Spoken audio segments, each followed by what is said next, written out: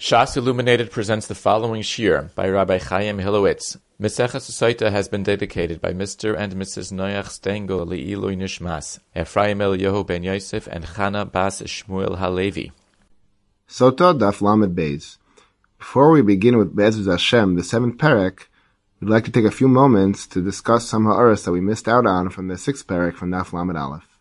The first ha'ara is really a tremendous yisod in Mesechus Sotah. It's something to highlight and to keep in mind, and that is exactly the geder of the ne'emanus of an Eid Echad and Tumah of a Sotah. As we saw in the Sugya and the Mishnah in the 6th parak, the Eid Echad is ne'eman on the Tumah of a Sotah. And we saw the Gemara told us that Kol Makom Shehemina Torah Eid Echad Harei Kan Shnayim, the implication being that the Eid Echad has the ne'emanus, there's 2 Eidim. We saw all the consequences of that with regarding Hakchasha, of Ksherim, of Psulim. That was the Sugya at the end of the 6th parak. But the question is, and it's Hakira that the Acharonim raise, is when we say Harei Kan Shnayim, do they have exactly the same ne'emanus as 2 Eidim? Harei, certainly it's true that 2 Eidim are believed on the Etzem Maisim, and 2 Eidim come and report to us that they witnessed this nus of the Isha. So it's clear we believe them with all the Tokav of Eidos. This is full testimony and based in, and we believe them on the Etzem story they're telling us. Is that also the case with regard to an Eid Echad, that we believe the Maisa that he reports to us when he saw this nus? Or no, is it perhaps that the Torah is mechanish here, that there's enough stock put into what the Eid Echad tells us that we don't allow the woman to be shosa anymore. We take away her right to be shosa, and memela, the Isser of Kina Vestira, remains. But it's not that there's actual ne'emanus of the Eid Echad on the Maisa's nus. Now, we already quoted in the context of the woman losing her ksuba when she's a Sotah, the lashon of the Rambam in Parak Aleph Halacha Chaf. The Rambam there writes that with regard to an Isha who has an Eid Tumah comes and says she was Mizana, she loses her ksuba, says the Rambam why? Shaharei Nesra Bekina Vistira, that he should already been Asra Bekina Vistira, Vahashtia Shatatira Nimna Shaharei Yesh Ba'ed. And the shtia which will get her out of the Isra of Kina Vistira has been taken away from her because of the Eid. So the Pashut implication of the Rambam would lead us to conclude this line of Ashtir Shetatira Nimna is that the Eid Echad is not really Ne'eman. He's not really have the Ne'emanus of 2 Eidim, but rather there's a din that the Eid Echad prevents us from being mashka the woman, and that's it. And once there's no more shtia, Memela, the Isra of Kina Vistira remains. And the Mishnah Melech writes this Mefurish. He's talking about a different Rambam. The Rambam in Parak Gimel of Hilchos Sotah is discussing the sugya that we had back in the Vav of the inability that we have to be mashka a woman when there are Eidim in Dinas Hayam. That was a sugya over there. The shaila is, what about an Eid Echad? If there's an Eid Echad in Dinas Hayam, will the shtia be successful or not? Tosus on the Vav of an Aleph, in fact, was mistopic about this question. And Tosus there in the Vav concluded that because our Gemara says Eid Echad is Kishnayim, Kol Magam Shemina Torah Eid Echad Kishnayim, that means that the same way when there are 2 Eidim in Dinas Hayam, the shtia will not work. Similarly, if there's an Eid Echad in Dinas Hayam who comes later and tells us after the shtia that the woman was Tameya, then the shtia will not count, and we will not believe that she's mutter to her husband. However, the Rambam argues with Tosus, and the Rambam draws a distinction between 2 Eidim and 1 Eid. The Rambam says only if there are 2 Eidim who come subsequent to the shtia and tell us she was Tameya, then we say that the woman is asr on her baal. We don't trust the shtia to be matir her. However, says the Rambam, if an Eid Echad comes after the shtia and tells us she was Mazana, we do not believe the Eid Echad, and we allow the woman to continue with her heter to her husband. And the Mishnah Melech explains that's because the only thing that the Eid Echad accomplishes is not the Etzem Ne'emanus, but rather just to be moneh the shtia. Here in this case where the Eid Echad hadn't yet come, the woman got the shtia in anyway, and she was mutaras, and therefore we don't put any stock at all in what Eid Echad says. That's the Mishnah Melech's diak in the Rambam. And Rabbi Chaim Brisker in a sefer on the Rambam points out, l'chor, the Mishnah Melech has a support for the Rambam in Parak Aleph Halacha Chaf that we quoted, Hashtia Shetatira Nimna, because of the Eid. However, Rabbi Chaim and as well the Keren Ora point out, l'chor, it's impossible to defend the shita of the Mishnah Melech Kipshuto, that the Eid Echad does nothing more other than bimoneh shtia. Because we see the Rambam elsewhere tells us that a woman, a Sotah, who had an Eid Echad becomes a Vadei Sotah. She doesn't still have the status of Suffix Sotah that will have just an Isra Kina Vestira, but now she's considered to be a Vadei Sotah, and there are nafkaminas. There could be even Malkus. We discussed earlier on the Chavches this question of Malkus and a Suffix Sotah as opposed to a Vadei Sotah. Other nafkaminas as well. The woman certainly has the status of a Vadei Sotah after an Eid Echad comes. Rambam's Mefurish and Hilchos Gerushin to this effect, and therefore they prove it cannot be that the Eid Echad has no ne'emanus bichlal to tell us that this does happen. It has to be that the Eid Echad does have some ne'emanus on the Etzem Ma'aseh to tell us she's now not only a suffix Sotah, but a Vade Sotah. How do we reconcile the Rambams together? So both Reb Chaim and the Keren Orah go the similar Mahalach, each with their own Nusach. We'll try to mix a little bit of both. The Keren Orah points out, we know it's come out Mefurish in Gemara in Daf Gimel, that the reason, the basis for the belief of the Eid Echad is Raglayim L'Davar. In other words, after there had been a Kina V'Stira, the Gemara told us in several times that there's Raglayim L'Davar, that the woman had Haznus because of the circumstantial evidence of Kina V'Stira. And the Eid Echad who comes in the context of a woman who is sitting in that situation of Kina V'Stira now is going with the flow, as it were, the Chazakah, the reason for us to believe that she had been Mizana. The Eid Echad now can come in and have Ne'amanos to say that the woman is Tameya.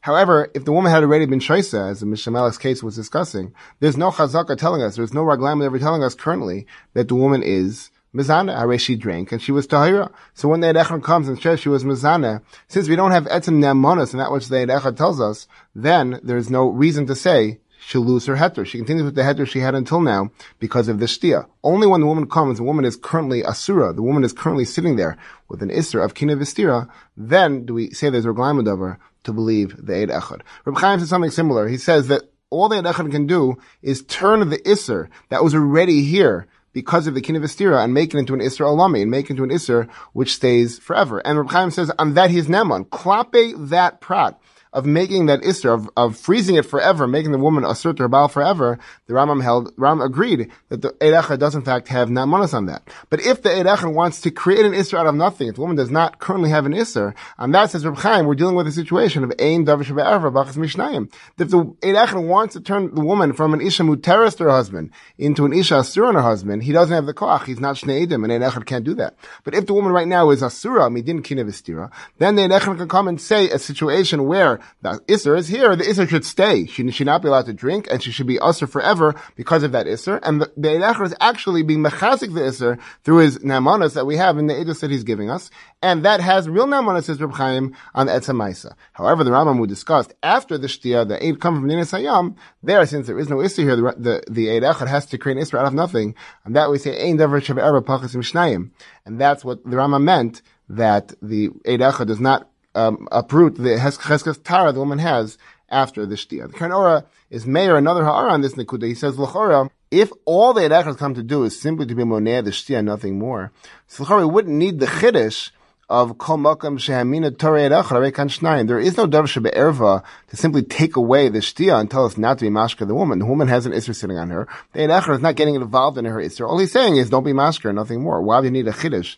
It's muchach, says the Keren Orah, the fact that we need this chiddush of kol magam shehamina torah Eid Echad arei kan shnayim, that together is a ne'amanas on the Etzem Maisa. The only thing is, there are rules. The rules are we can only give the Eid Echad that ne'amanas once we have the Raglayim L'Davar of the kina v'stira. Or as Reb Chaim's nusach was, once we have the isser of the kina v'stira here, the Eid Echad can be mechazik, the Eid Echad, through his ne'amanas and his eidos. La'olam, however, there is ne'amanas on that which he tells us. But if we don't have that context, if we don't have that isser into which the Eid Echad's eidos is coming into that context, then we don't have the right to believe him, and that's what the Rambam says, we don't believe him afterwards, to Astra on her husband after she was proved muteres. So to summarize, there's a Chakir in the Acharonim, what's the geder of the ne'amanas of an Eid Echad regarding the tumah of a Sotah to make her Astra on her husband. The Gemara said, Kol makam shehamina torah Eid Echad arei kan shnayim. Does that mean he has the ne'amanas on the Maisa, just like two Eidim, or no? He does have the same pu'ula as the two Eidim, that he can prevent the shtia, but he doesn't have etzem ne'amanas on the Maisa. The Mishnah Melech was clear, but that's Rambam, that it was the second side, it was only a mini on the shtia, nothing more. However, the Keren Orah of Chaim were not pleased with this, because we see the Rambam says that a woman can become a Vade Sotah, and there's even Malchus on her bia from the husband after an Eid Echad comes. So we see that the man is actually changing her status and not simply taking away our ability to be mashka her. Elamai, they explained that which Rambam seemed to intimate, that all the Eid Echad is doing is being moneh the shtia. What that means is that the Eid Echad cannot work in a vacuum. The Eid Echad needs a context of an isser of kina v'stira, or of the Raglayim L'Davar of kina v'stira, for us to be mammon him. But once he has that context, then he has na'manas. That's what the Rambam meant. However, if after the fact, after the isser of the kina v'stira had been lifted because the woman had drunk and she had not been nivdak, then the Eid Echad has no na'manas, has no context to come within and say that there was an isser. And in fact, this is a little bit reminiscent of what we saw in Daf Chaf Hey when we discussed the sugya of Mechila and Kinoi. The Kinoi V'stira is not simply a Metzias, that whenever there was Kinoi V'stira in the history of the woman, that automatically leads to Raglayim L'dover. But Kinoi V'stira is a din. Kinoi V'stira creates a certain Raglayim L'dover in the Torah's eyes, that the Torah will give din in that if it's done in a certain fashion, then we do or do not ask the woman. Here, in this case, where the woman had been Shaisa, not been Nivdak, there the Torah, even though theoretically there was Raglayim L'dover, the Torah didn't recognize it that way. And hence, there isn't enough context to believe they had echad within. This is a very important yisod in Sotah to highlight and to remember the geder of the nemanus of Eid echad on Tumah of the Sotah. One more ha'ara before we complete the sixth parak, Be'ez Hashem. In the last couple lines of the parak, the Gemara discusses why we needed the chiddush of impsuli edus, we go acharov deos, that we don't say trei kameya, but rather we go basar rov, we go basar the majority, need to be told to us twice in the Mishnah in two different cases. One in a case of Echad Omer Nitmes, Ushnaim Omer Lo Nitmes, Haisa Shaisa, that we go from the 2 over the 1 to say that she was not Tameh and she could drink. And then the opposite Chiddush, Shnaim Omer Nitmes, the Echad Omer Lo Nitmes, Lo Haisa Shaisa, that we give the nod to the 2 over the 1 to say she was Tameh and she does not drink. Why does the Mishnah need to tell me this Chiddush in both directions? That we go basar rov deos, and the more answer is ma'od detema ki azlinon basar rov deos l'chumra avul kula lo azlinon kamashvlon. That if we only had one case, we would have thought it's only l'chumra that we go after rov deos and not l'kula. That it would appear there's a machlokas in Rashi and Tosfos as had to identify in our Mishnah which is the case of chumra or which is the case of kula. As we mentioned, one of the dinim of our Mishnah is that the woman is shaisa. That's in the case where the 2 edim that came said she was not tameya, and the one that says she was tameya. Since the 2 are more than the 1, we let the woman drink kafi what the 2 edim says she was not tameya. And the opposite case where the 2 edim come and say that she was tameya, and only 1 ed says that she was not, then we do not let her drink because we go buster the 2 edim who say that she was tameya. Rashi says clearly that the chumrah of the Mishnah is the conclusion that she should be allowed to drink. That's a chumrah to say that she drinks. As opposed to a kula, Rashi says, is shalot tishta, it's lahakam elah, she's not required now to drink because we have Adam telling us that she is tameya. On the other hand, it's Muchach and Tosfos not like this. Tosfos writes that there's an extra special chiddush in our Mishnah, more than other Mishnayos around Shas, which have a similar scenario of 2 pasal edim against 1 pasal ed, and that over here we do go buster the rov deos, even though there's reglayim l'dover. And Tosfos calls that a kula. In other words, Tosfos is saying that even though there's reglayim l'dover, to believe the 1 ed that said that the woman was tameya, that's the reglayim l'dover, that she had kinei v'stira, so probably the ed that says she's tameya was correct. Despite that, we go buster rov deos, we go buster the 2 women, the 2 psulim who come and say that she was not tameya, and then we allow her to drink. And that Tosfos calls a kula. So it's Muchach and Tosfos that letting her drink is called a kula. The opposite of Rashi, who said that letting her drink is a chumrah, and not letting her drink is a kula. The Maharsha is bothered, why did Tosfos learn this way? But l'chora, there's a very good reason to learn like Tosfos, and that is for the reason of the kasha that the Karen Ora and the Rashash raise on Rashi. They say they don't understand. Why would Rashi say that the kula is to be classified as not letting the woman drink? Adarabba, if the woman drinks, she has a chance of becoming tahira. Maybe she'll come out okay, she'll come out zakai, and she'll be able to return to her husband. If the woman is not permitted to drink, so then her fate is sealed. She can no longer be mutter to her husband forever. She's not given the right to drink. So why would that be called a kula to not let her drink? Why we would have expected the opposite, to call it a chumrah and not a kula. And Rashash adds on as well, l'chora, if we let her drink, it's a kula that we're being mochik as Hashem. We don't know who's right. Maybe they had echad who came and say that she was tamei, was right, and we're not allowed to be mochik the shame. So it's really a kula to let her drink and to be mochik the shame in the process of preparing the mei sotah. That's the kasha they leave Rashi as a tzarachin. So I saw in the Torah's Kanoos a very simple solution. He writes that really both ways is a chumrah and a kula. If you are to make the woman drink, so there's potential chumrah, if she's in fact guilty, if she's in fact tameya, she'll be nivdak adei mayim. In that situation, it's much better for her not to be nivdak. However, there is a kula in making her drink, that as we explained, maybe she'll become tahira and she'll get her ksuba and it won't become usher to her husband. However, on the other side of not allowing her to drink, there is a chumrah, the fact that now she's usher to her husband and she'll lose her ksuba. However, there's also a kula in that if in the event she's tameya, now she'll be saved from the fate of being nivdak adei mayim. She won't have to have that ordeal. So he says, because there were both chumras and kulas in either solution, whether or not we said be mashka her, or we said not be mashka her. There's a chumrah and kula in both of those conclusions. So then it's muchach that the Mishnah had to say both bavas. He says that's really what the Gemara means. And Rashi and Tosas in essence aren't arguing with each other.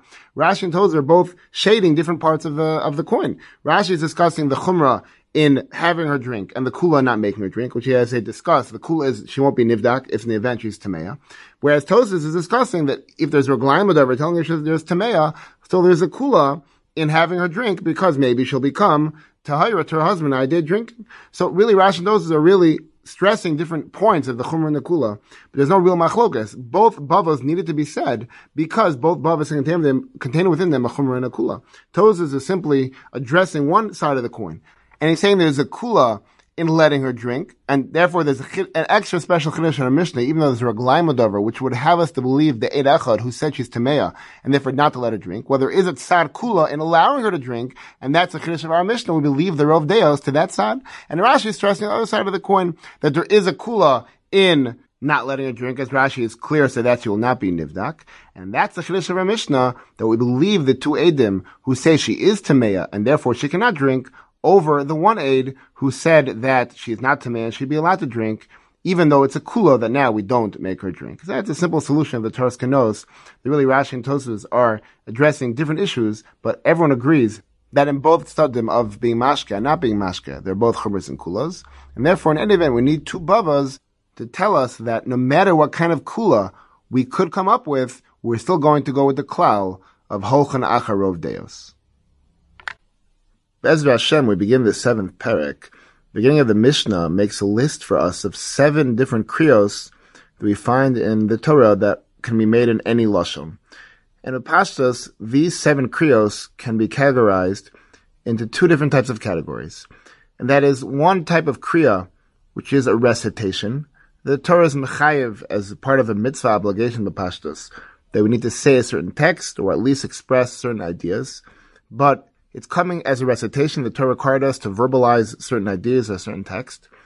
On the other hand, we have a category of things in which the content is driving the amira. In other words, that what interests us in terms of this mitzvah, or in terms of this inyan, is that the content of the amira is going to be communicated, and it's not merely a recitation of words, but the ikar inyan is that we should communicate an idea through this amira. And with Pashtos, if we examine the list of the 7 things which are brought in our Mishnah, which can be made b'choloshim, we would see that l'chora, Kriya Shema, Tefillah, and Birchas Hamazon, which l'chora fit into the category of recitations. Certainly Kriya Shema, which Pashtos has an exact text, one must say, that l'chora certainly would go into the category of recitation. As well, Tefillah and Birchas Hamazon, we do have a text of Anshe Nes Hagdolah that we're talking for us, even though l'chora one could be Yodsei, the Iker Mitzvah of Tefillah or of Birkas Hamazon without reciting that text, but still at the end of the day it's a recitation in which certain key ideas must be noted, must be expressed verbally. That's how one does the mitzvah. And as well, the Pashtos, we would classify Vidui Meiser under this category of a recitation as well. The Torah is mechayev as a mitzvah to come and verbally be mizvada that we did all of the inyanim of Meisers and Meiser Sheni correctly at the end of the Bir Meisros. And that's l'chara also under the category of a recitation that fulfills our religious requirements. So that's l'chara one category, Vidur Meiser, Kriya Shema, Tefillah, and Birkas Hamazon. To the other extreme, l'chara we have Shvuos Ha'edos and Shvuos Ha'Pikadon. Certainly there, b'Pashtos, there is no precise text that the Torah prescribes b'chlal for a Shvuah.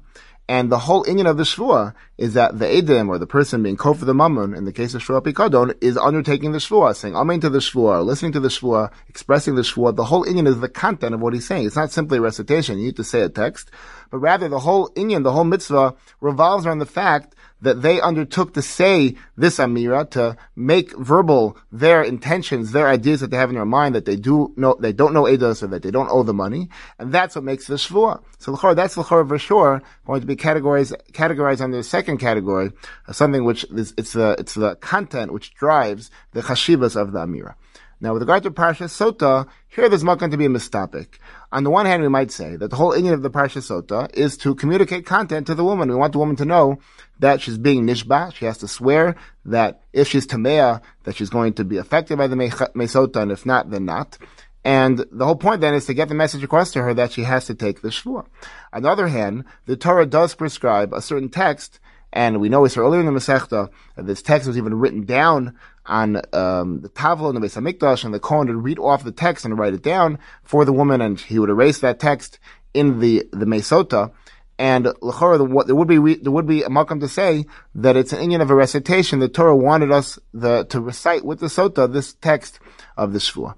So the truth is, this chakira is cleared in here in the Chidush agrees on our Mishnah, b'shem of David Salaveshik Shlita. They bring this chakira, Parsha Sotah. What is the inyan of Parsha Sotah? Parsha Sotah is simply a way of communicating the Shvuah to the woman, that she needs to be told and warned what's going to happen to her, and that's what the inyan of the shvuah is, simply to communicate an idea to her. Or no, is there a din of kriyas haparsha, that the parsha must be read and recited by the kohen to the woman, and the woman was to omen to the parsha? It's really a din of kriyas haparsha. So there, in the Kedusha agrees, they bring Rav David Soloveitchik with Mitayik, the lashon of the Mishnah, parshas Sotah. The Mishnah uses the term parshas, and it simply doesn't say shvuah Sotah or anything else of that nature. It dafka uses the word parshas, which might lead us to conclude that it's a din of kriyas parsha. It's a din of a recitation, that the Torah wanted the kohen and the woman together to speak out these words verbally. That's how they do the mitzvah. And we see later in our Mishnah, when the Mishnah contrasts things which must be said by Lashon HaKodesh, there the word parsha appears. Parshas HaMelech, Parshas Eglarufa, there by Parshas as a text that must be recited by the Melech in the case of Hakel, or by the Zakenim in the case of Eglarufa. There are certain words, certain recitation that has to be made, and the Lashon of Parshas would indicate that this is in fact true. The Brisker of notes, or of David Soloveitchik, there notes that this is not the fact. It's in fact that Sotah is listed in the Mishnah isn't necessarily a raya that it's a recitation. Or as we proved, Shvuos Eidus and Shvuos Bikodim, but Pashas are not recitations. The whole idea of the Amir is to communicate an idea, and we could have said the same thing for Sotah. But the Lashon of Parsha Sotah might have been mashma that it is, in fact, a din kriya. Now there is a backup l'chorah for this diak of David Soloveitchik from the Tosfos later on in the beginning of the 8th perek. Tosfos is medayik, the hemshech of our Mishnah. It lists some of the kriyas that must be made with Lashon HaKodesh, and there it says Parshas HaMelech, Parshas Eglarufa, Umashuach Milchama. There it omits the word Parshas. It just says Mashuach Milchama without the word Parshas. And Tosfos is bothered. Why is it different? Why does it not say Parshas Mashuach Milchama the same way it says Parshas Eglarufa?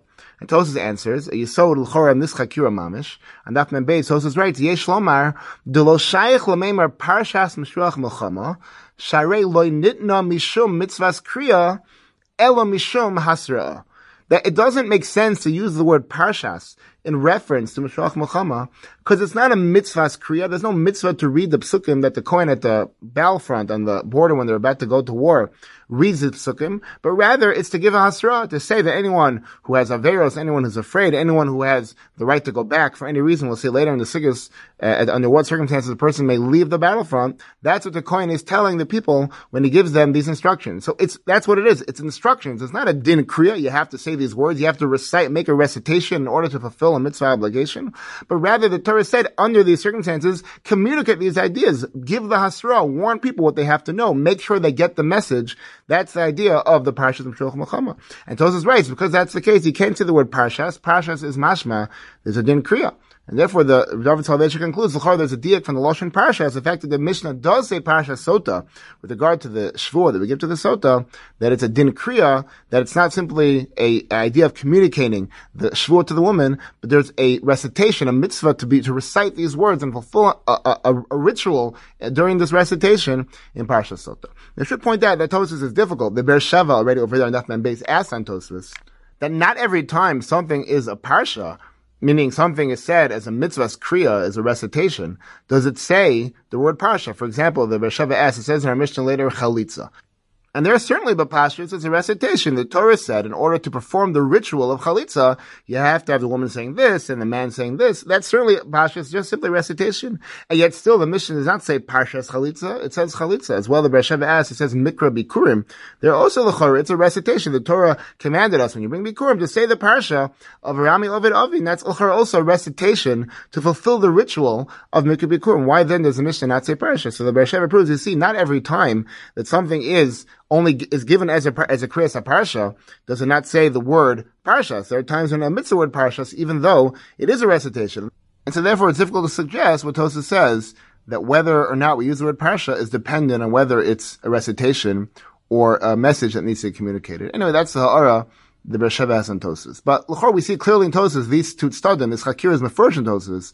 Do we say that the things in our Mishnah are recitations? The Lashon of Tosfos is Kriyas HaParsha, or is it a Hasra? Meaning, is there some message that we want to communicate? The content is what's important. We want to get a message across to the other person. So to recap what we've seen until now, the list of the Mishnah of the things which are said b'chol lashon b'pashtus can be classified into two categories. Things which are recitations that fulfill a certain religious ritual the Torah required of us, Kriyas Shema, Tefillah, Birkas Hamazon, b'pashtus, Vidui Meiser as well.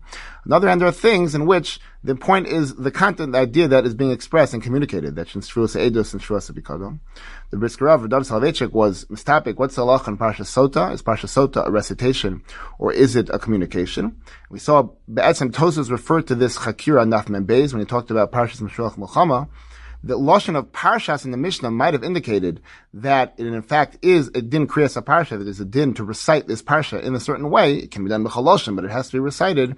However, the Be'er Sheva was Meir and Tosfos on Daf Mem Beis that there are things in the Mishnah which are recitations, and yet the word parsha is not here. And therefore, it might be that the word parshas is not an indication as to whether it's a recitation or not. Now, to be honest, every real case in our Mishnah, every prat in our Mishnah needs explanation. Is it really true that the classification that we would naturally give to them is true? Is it really true Kriyas Shema or Vidui Meiser is simply a recitation or not? For now, let's try to focus in on Parsha Sotah, because we see l'chor there is a nafkamina to this Chakira, which is spoken about mefurish in the Rishonim and in the Poskim. L'chora, one would think that the nafkamina, or one of the nafkaminas, in this shaila of whether or not they're simply a din of Kriyas HaParsha, or that there's a content-based amira here that we're trying to get something across, trying to make a message, is whether or not one must understand the words that he's saying. It says in our Mishnah that you could say Parsha Sotah in any lashon. Now, if I say in any lashon, but I don't understand the lashon, or the woman doesn't understand the lashon, what's the halacha? Am I yotze the mitzvah or not? Have I done Parsha Sotah properly or not? So, as we'll see, l'chor, there is the yukim lakan from the Yerushalmi and from the Rishonim.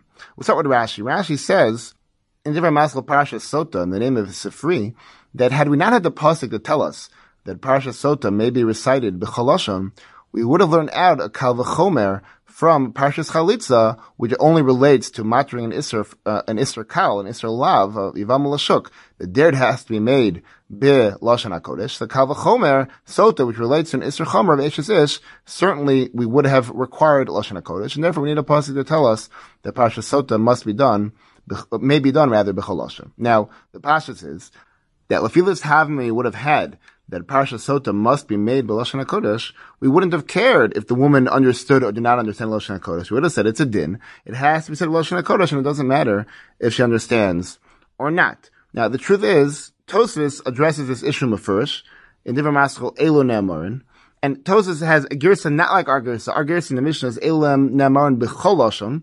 Tosfos prefers the girsa of Bilashonam. And that is that Tosfos says Bilashonam has the implication that the person speaking or hearing the parsha has to understand the language he's speaking in. That b'chol lashon might have been mashma any language, even if you don't understand. Bilashonam is mashma the language that one understands. That's what Tosfos wants to say. However, Tosfos at the end of Tosfos says Uvigemara loy mashma hachi. The Gemara is not mashma that there's a requirement in these things in the Mishnah for the person speaking or hearing to understand the language that is being spoken in. And the Acharonim struggle a lot with this cryptic line in Tosfos. What does Tosfos mean? Where's the Gemara that Tosfos is referring to? That it's not mashma. The Dvar Avraham is one pshat. The Torah Saknos is another pshat. The Mari Apanim on the Yerushalmi suggests perhaps Tosfos is coming from the Gemara at the beginning, that the Gemara, when it darshans the pasuk in Parsha Sotah to say that it may be said b'chol lashon, the lashon of the Gemara is b'chol lashon shehu aimer. L'chor, it's referring to the kohen, that the kohen may say Sotah in any language that he understands, and the Gemara seems to be ignoring whether or not the woman understands. That's the diak of the Mari Hapanim.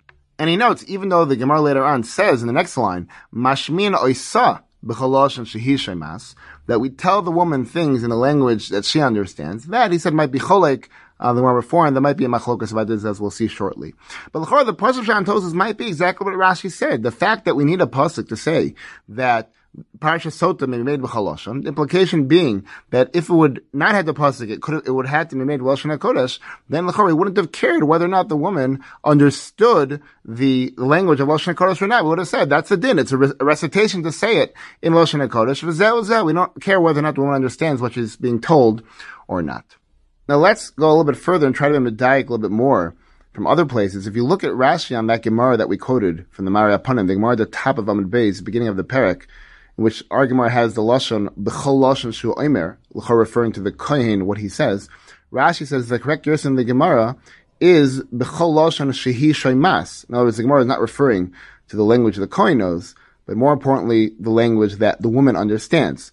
So l'chorah, if that's correct, what Rashi is saying is that without the pasuk, I would have thought that you could say b'lashon hakodesh, even if the woman does not understand. Comes on the pasuk and says, "V'amar al ha'isha," that the woman must understand, and therefore you could do it in any language. If she doesn't understand lashon hakodesh, do it in some other language, a language that she does understand. That's what l'chorah should come out from Rashi. That would have been a havamina to say that Parsha Sotah may be said only in lashon hakodesh, even if the woman doesn't understand. Kamashal on the pasuk, the drasha is telling us that it may be said in a language that the woman must be said in a language the woman understands, in any language that might be. If you look at the Rambam, there seems to be somewhat of unclarity.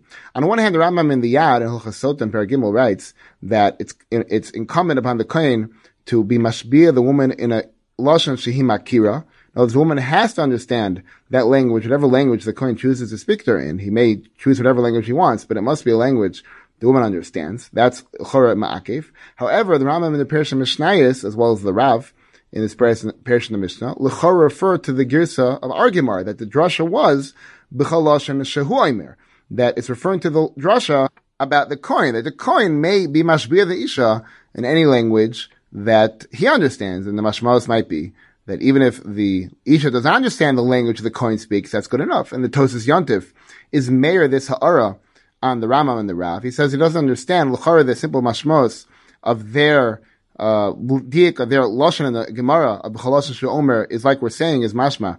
The woman does not have to understand, even though l'cha'ira there are other things in the Mishnah which certainly a person does have to understand what he's saying.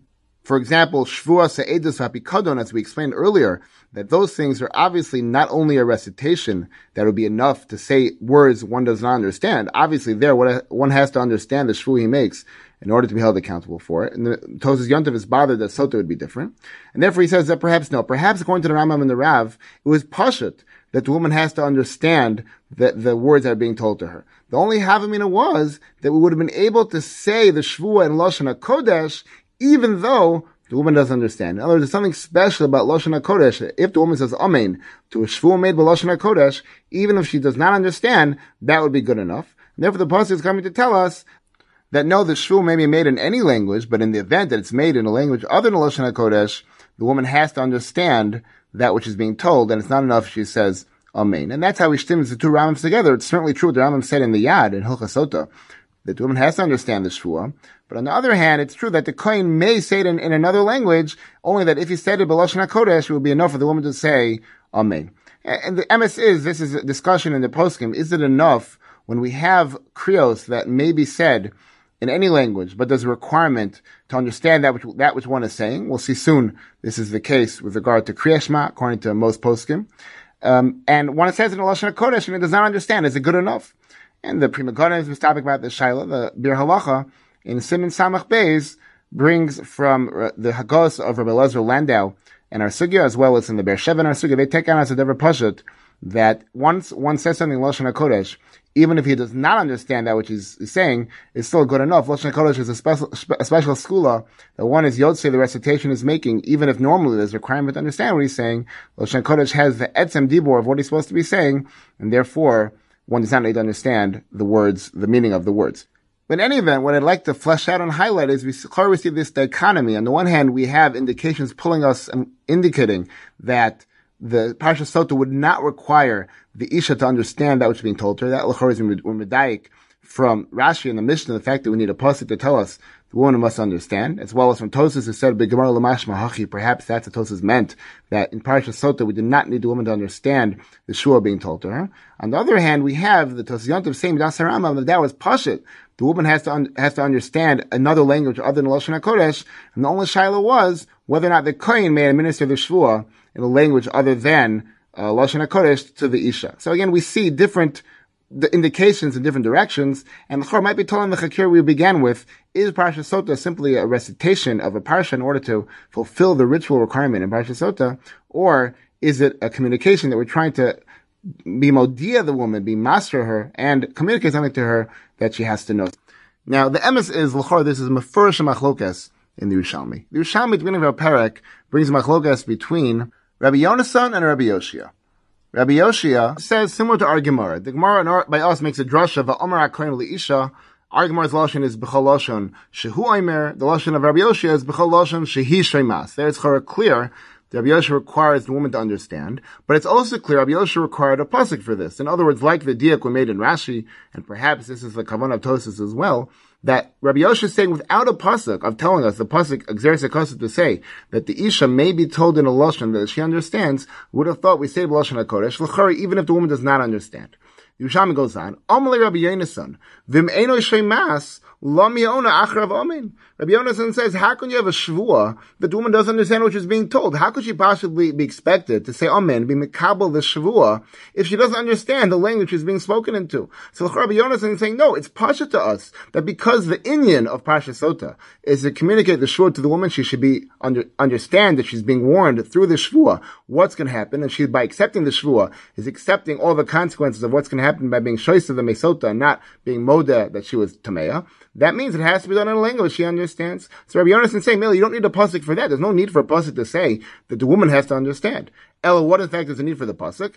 Ella shelo yomer lo aidei turgamon. The chiddush of the pasuk is that the kohen has to speak the same language as the woman. The kohen can't say it in lashon hakodesh or some other lashon, and then have it be translated for the woman into the language she understands. Rather, the kohen and the isha have to be speaking the same language. So that might be a din in the kriyas haparsha, that in addition to the fact that the shvua has to be communicated to the woman in a way in which she understands, in a language she understands, there also might be a din that the kohen has to be the one to be mashbir. She can't then hear through a translator what the kohen said. But either way, l'chor, the ikra inyan e'ir is a machlokes. Rabbi Yoshia says, I would have expected that the pasuk, that the woman could be told Pasha Sotah in a language she does not understand. Rabbi Yonasan says, no, l'chor, the fact that she's taking the shvua and saying amen means that certainly she has to understand. And the pasuk is only come to tell me that she has to hear directly from the kohen and not through a translator. So l'chor, this inyan of whether or not you have to understand, the woman would have to understand the Pasha Sotah is good for the machlokas between Rabbi Yoshia and Rabbi Yonasan. And by extension to what we spoke about earlier, to connect it back, it might be this is the chakira, whether or not the ikar of Pasha Sotah is meant to be a recitation, and therefore one would not necessarily require the woman to understand that which is being told. That's maybe how Rabbi Yoshia understood. Or no, is the ikar of Pasha Sotah, like Rabbi Yonasan tying it back. What do you mean? It's a shvua. She has to know. She has to be well aware of what she's being told, and that's the ikar of Pasha Sotah. Therefore, it's pasha that she has to understand the language. The only question was, does she have to be told directly by the kohen or not? So again, to sum up what we've seen until now with regard to Parsha Sotah, extending the Chakira that we saw from David Soloveitchik is Parsha Sotah din Kriyas Parsha, or simply a Hasura, an idea that's communicating. We L'chora supposed that the nafkamina in this would be whether or not the woman should have to understand that which is being told, or if it's just a recitation, just being yotzei, a mitzvah, through reciting a certain parsha, a certain text, then the woman not necessarily have to understand the shur which is being told. Whereas if it's an idea of a hasra, obviously she would. We noted l'chora there's a diak in Rashi and perhaps in Tosas as well that me'ikar adin we would have conceptualized sotah as not requiring the woman to understand that which is being told, and rather it's enough for her to simply be told the parsha. Perhaps according to Rashi, that was only according to Havamina once we didn't have a pasuk, but once we prove a pasuk that the parsha may be recited in any lashon, Rashi then seemed to indicate that the woman has to understand the language she's being spoken into. In the Rambam as well, we saw a difficulty. On the one hand, the Rambam said that the woman has to understand the language. On the other hand, the Rambam brought from our Gemara that the kohen is the one who has to understand the language he's speaking in. Tosas Yontif was miyashiv that it was pasha to the Rambam that the woman has to understand the language. The shaila is if it was set there in Lashon HaKodesh and she said Amen, was that enough? Or now we saw that the post can debate that question. If someone has something that he must recite in a language he understands and he recites it in Lashon HaKodesh which he does not understand, it's not good enough. The Pribaganim is mistapik, and the Be'alacha brought from several Acharonim who said it's good enough. Lashon HaKodesh is always going to be good. And as well, we took note, L'S'Lcharizim, a first Machlokas in Yerushalmi, whether or not the Pashas we would have conceptualized Sotah, something which requires the woman to understand the shvur or not, and perhaps this is the machlokas and the lamdas of the chakira. Is Parsha Sotah simply a recitation of the shvur, or no, is it something which has to be communicated to the woman that she should understand what is being told to her? I'll also add, l'chor, based on what we've seen so far, there might be a possibility to miyashiv a kasha, which the Tosa Rosh and Tosas Shantz ask on the entire sugya in the Hemshech in the coming blot. That is, the Gemara brings Mikoros in the explaining our Mishnah, both to explain the things that may be said b'chol lashon, examples of the beginning of the Mishnah, and as well it brings Psukim to explain the things which must be said b'lashon HaKodesh. And the Tosas Rosh and Tosas Shantz are very bothered. Why do I need both? Whatever the pashtus is, you shouldn't need a pasuk for that. In other words, if the pashtus is that you may say any of the things from the Torah in Lashon HaKodesh, then you shouldn't need a makor for all the things in the Mishnah which must be said b'Lashon HaKodesh. You should only need a makor for the things that there's a heter to say b'shar lashonos. And on the contrary, if the pashtus is that the Torah may be said b'chol lashon, so you shouldn't need a makor to say such things. You should only need a makor for exceptions to that, for things that must be said b'Lashon HaKodesh. And they don't really have such a great answer to this question. L'chora, if we'll say that one of the debates in our Mishnah was whether or not one needs to understand that which is being told or that which he's saying, that might be a mahalach to say that was what the Gemara needed a makor for. Not so much that it said b'chol lashon, but that it must be said in a lashon that you understand. And if you look in the Hagos of Rabbi Hilewitz and Naf Lamed Gimel and Aleph, he seems to say this, that that's what really all the psukim of the Gemara are coming to tell us, that it's not enough that it may be said in a language that the person doesn't understand, but rather it must be said in a language, even if it's another language other than Lashon HaKodesh, but it must be in a language that the person being spoken to or the person speaking does in fact understand. Now let's go on in our Mishnah. The Mishnah also talks about Kriya Shema. And we already mentioned, l'chor, the pashas of Kriya Shema is that it is a recitation, that it's simply a kiyum mitzvah of saying the words. Now, in the context of Kriya Shema and Tefillah, Tosas asks an interesting question. Tosas in Divrei Maskal Kriya Shema asks, Tema, amai shiur halel, v'kiddush al Shabbos, u'birkas ha'peros, u'birkas ha'mitzvahs. Tosas is bothered that the Mishnah does not give an exhaustive list. It talks about certain inyanim of tefillah, of inyanim that we recite as brachos, but it leaves a whole bunch of things out. It leaves out halal, it leaves out kiddush, and it leaves out birkas hanen and birkas hamitzvahs. And Tosas is bothered why it does this. Tosas suggests a few possibilities what the chilik might be. Tosas at the end ends up with a tremendous chiddush. Tosas says, the few lines in the bottom of Venira, dehani ne'amarim b'chaloshon, afilu eno shamea. That the things the Mishnah omitted, halal, halal, kiddush, and birkas hanen and birkas hamitzvahs, those things may be said in any language, even if one does not understand them. Here Tosas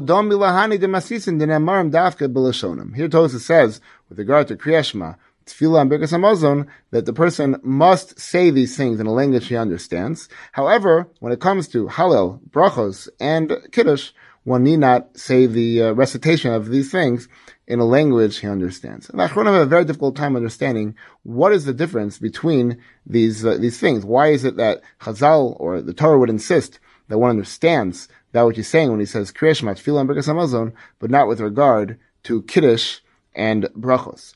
The etzem psak of Tosfos, that in Brachos and Kiddush and Hallel, one does not have to understand what he's saying, is actually passed in halacha l'maisa by the Magen Avram and the Shulchan Aruch Harav in Siman Samach Beis in Chaim. However, many Acharonim take them to task. They say they don't understand the difference between Kriya Shema, Tefillah, and Birkas Hamazon on one hand, and Brachos, Hallel, and Kiddush on the other hand. And it's what we saw the previous Tosfos wasn't even so sure about his dik in the Mishnah, that the things in the Mishnah one does have to understand what he's saying. And therefore they're docha, and they say that l'chora you have to be consistent. Either none of the things do you have to understand, or all of them you have to understand. And the Bihalacha over there in Siman Samach Beis, he goes with the Hagos Rabbi Elazar Landau that we quoted earlier, who says it's pasha to him that when you're saying these tefillos, even if it's Hallel or Kiddush, which are not mentioned in the Mishnah, it's pasha if you're going to say them in another language other than Lashon HaKodesh, you have to say them in a language you understand. And the reason he gives is for a very simple rationale. He says there's a fundamental difference between Lashon HaKodesh and other languages. Lashon HaKodesh is a Lashon Be'etzem. The words intrinsically have meaning. It's the words, it's the letters that Rebbeinu Shalom created the world with. And Be'etzem, the words carry meaning to themselves. And therefore, if one says these words, he's yotzi the mitzvah, even if he does not understand. When it comes to other languages, however, even though the halacha does condone one doing the kriyos in other languages, as our Mishnah tells us, but there's no way to say that one is yotzi the mitzvah if he doesn't understand. If he doesn't understand the language, since language other than Lashon HaKodesh is simply an arbitrary agreement of a certain nation or a certain tribe to agree for convenience sake. So this is how we're going to communicate with these words, with these syllables. There's no intrinsic meaning to the words. So if one doesn't understand what he's saying, it's meaningless. It has no meaning unless it has some meanings. It resonates somehow in the mind of the person who's speaking the words. And therefore it's pasha to the Rebbe Elazar Landau, and this is how the Biur Halacha passes l'maisa that if a person does not understand the language he's speaking it, he's not Yotzei, Kriya Shema, or any of the other things which one may say in other languages because there's no intrinsic meaning to the words. Parenthetically, the Biur Halacha there in Simsach Beis adds on a very interesting chiddush, which many Acharonim who came after the Chaim had a lot of problems with. But that he says, he thinks that even if someone is speaking a language that he personally does understand, but the country or the culture in which he lives in, that language is not understood by most people. So then even if it's a legitimate language, it's spoken by a whole country, it could be a national language in a different country.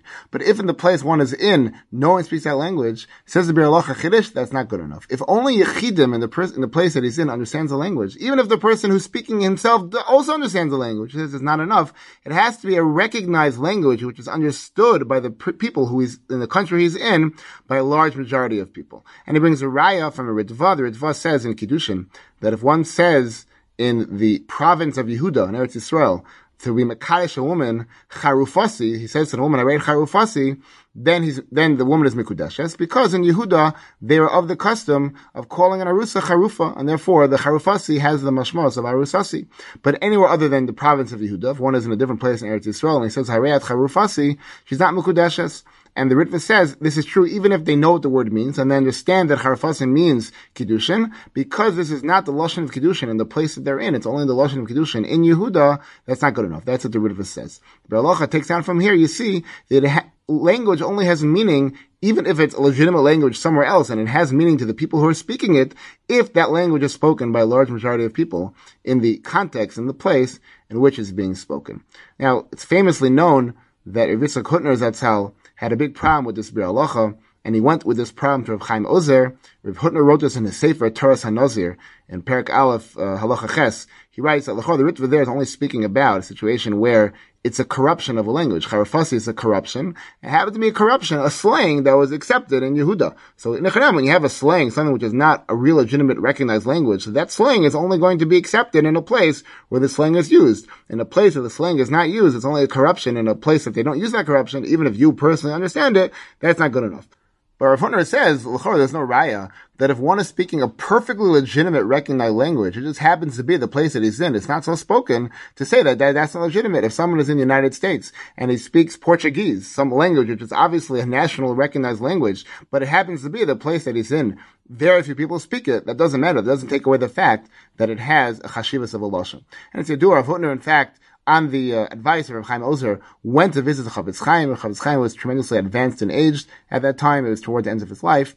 And Rav Hutner posed this question to Chavetz Chaim, and the Chavetz Chaim responded, I don't have an answer for you, but I do know that when I learned the sugya, the chiddush I said was very clear to me. In any event, that's the chiddush of the Biur Halacha, and there are other Acharonim also who debate and question this chiddush of the Biur Halacha, that a language which is spoken in other countries but not spoken in the country one is speaking in is yotze if he in fact understands the language that he's speaking in. Now, we should know that this idea of the Biur Halacha and the Rav Elazar Landau in our sugya, and that goes in the back of the Gemara, that in other languages one must understand the language he's speaking, it is not so pashut. The Keren Ora in our sugya took on exactly the opposite. He said, look, Kriya Shema, as we spoke about earlier, is simply a recitation. It's simply a din that you have to read the parsha. And therefore he sees no reason to expect why you should have to understand the language you're speaking in. As well, the Dvar Avram in Tshuva and Chelak Aleph Sim Lamed Daled as well seems to assume this way. Since he says we don't understand what Tosfos said, the chiluk between Kiddush and Halal and Brachas on the one hand, and Kriya Shema, Birkas Hamazon, and Tefillah on the other hand, so the Pashas, there should be no reason why we should have assumed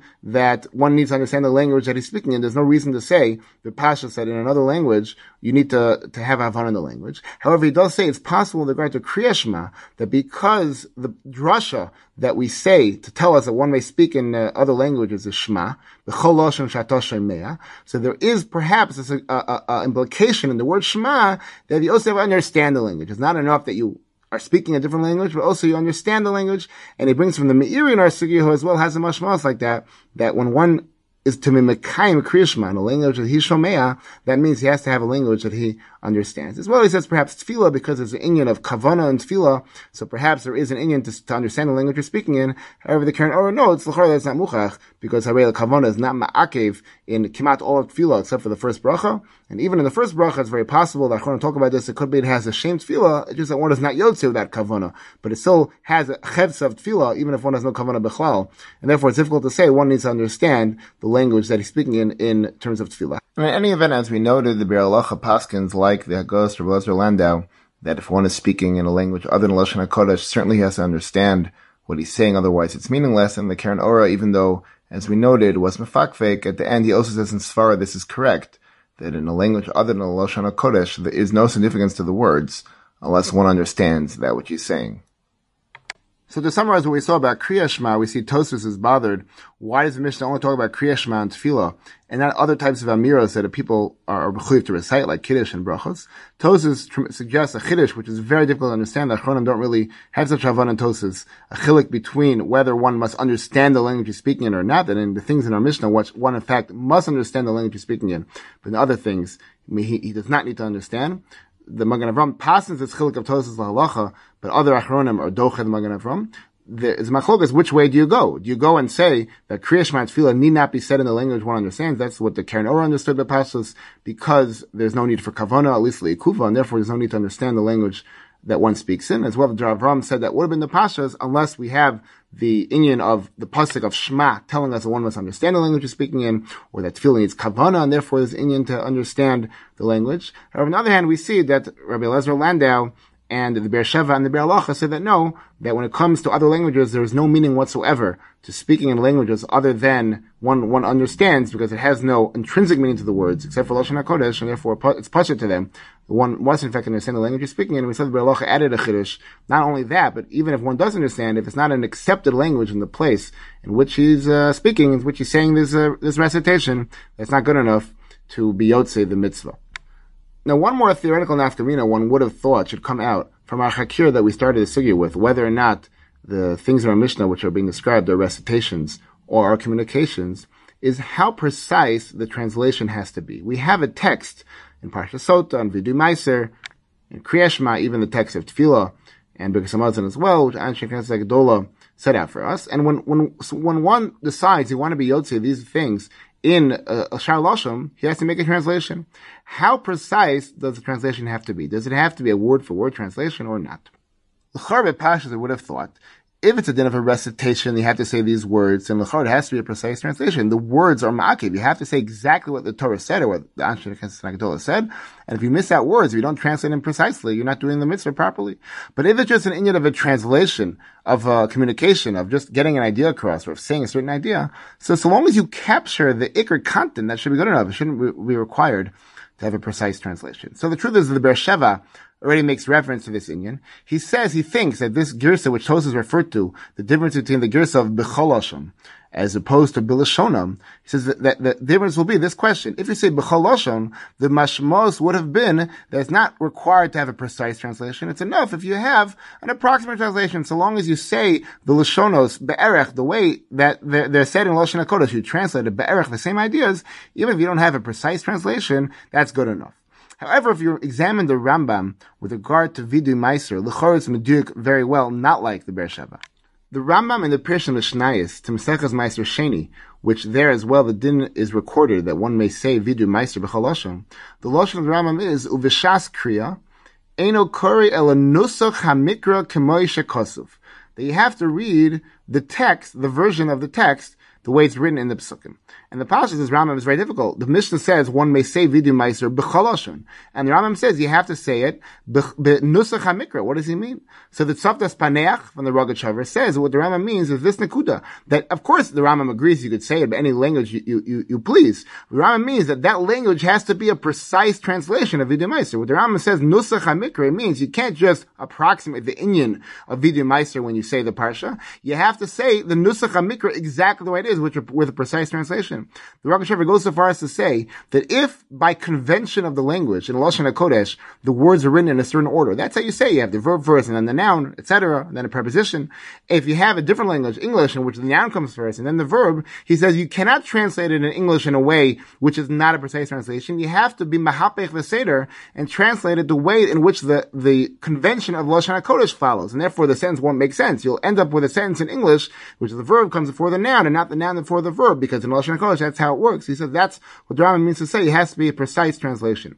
And I found with Siyata Deshmaya, the Rambam in the Truvas, Harambam in Siman Reish and Daled, he speaks about this issue black and white, and he says that when it says in our Mishnah the one may say the things b'chaloshon, it's eino mosif al hanyonim ve'eino gorea mehem el mishana haloshin levad. He says black on white that it has to be a precise translation. You cannot add anything, you cannot take anything away, you cannot approximate. You simply translate it into a different language and nothing else. That's l'chara a big siyua to the Ragat Shavar that that's what Rama meant in Meiser Sheni. And in fact, the Mishnah Brura and the Bir Halacha in Hilchas Kriya Shema and Samach Beis also says like this. He says that he's very concerned with a person attempting to be Yotze Kriya Shema by saying it in a language other than Lashon HaKodesh, because we don't know exactly how to translate the words. He says, how do you know how to translate the word Vishinantem? There are a few pshatim in Chazal, maybe you're not getting exactly the right translation.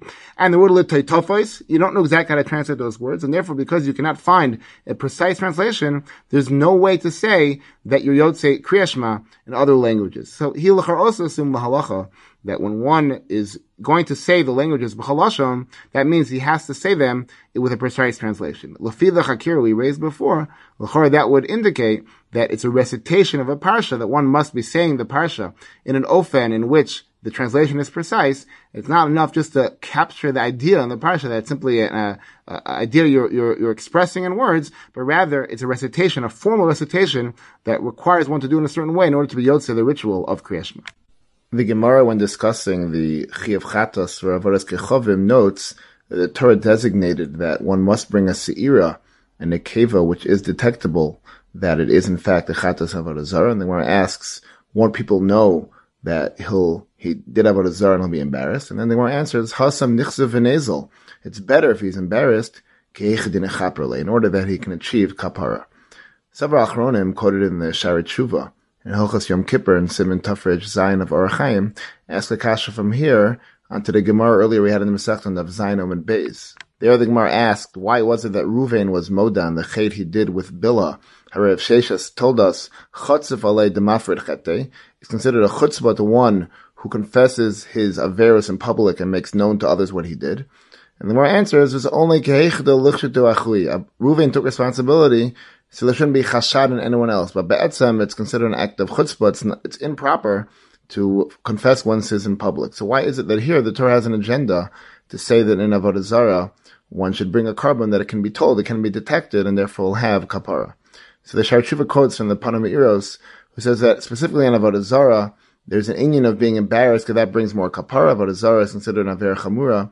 And in order to achieve the kapara, it's very difficult to achieve the level of kapara necessary in Avodah Zarah. Part of that has to come through bizayon, through embarrassing oneself. But in any other avera, that's not the case. And even within Avodah Zarah, the Panamiros and the Shar Tshuva explain it's only with regard to a shogeg, which our Gemara is talking about, bringing a chatas b'shogeg.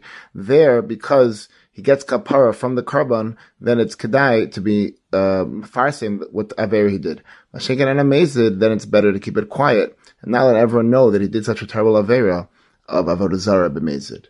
One small but fundamental point that we'd like to highlight in Tosfos and Amud Beis, the Ramaschal v'Rebbe. Tosfos is discussing the Machlokas Rebbe and the Rabbanon that the Gemara relates at the bottom of the Amud as to whether or not the din of Kriya Shema said it be read b'kol lashon, or it has to be read b'lashon HaKodesh.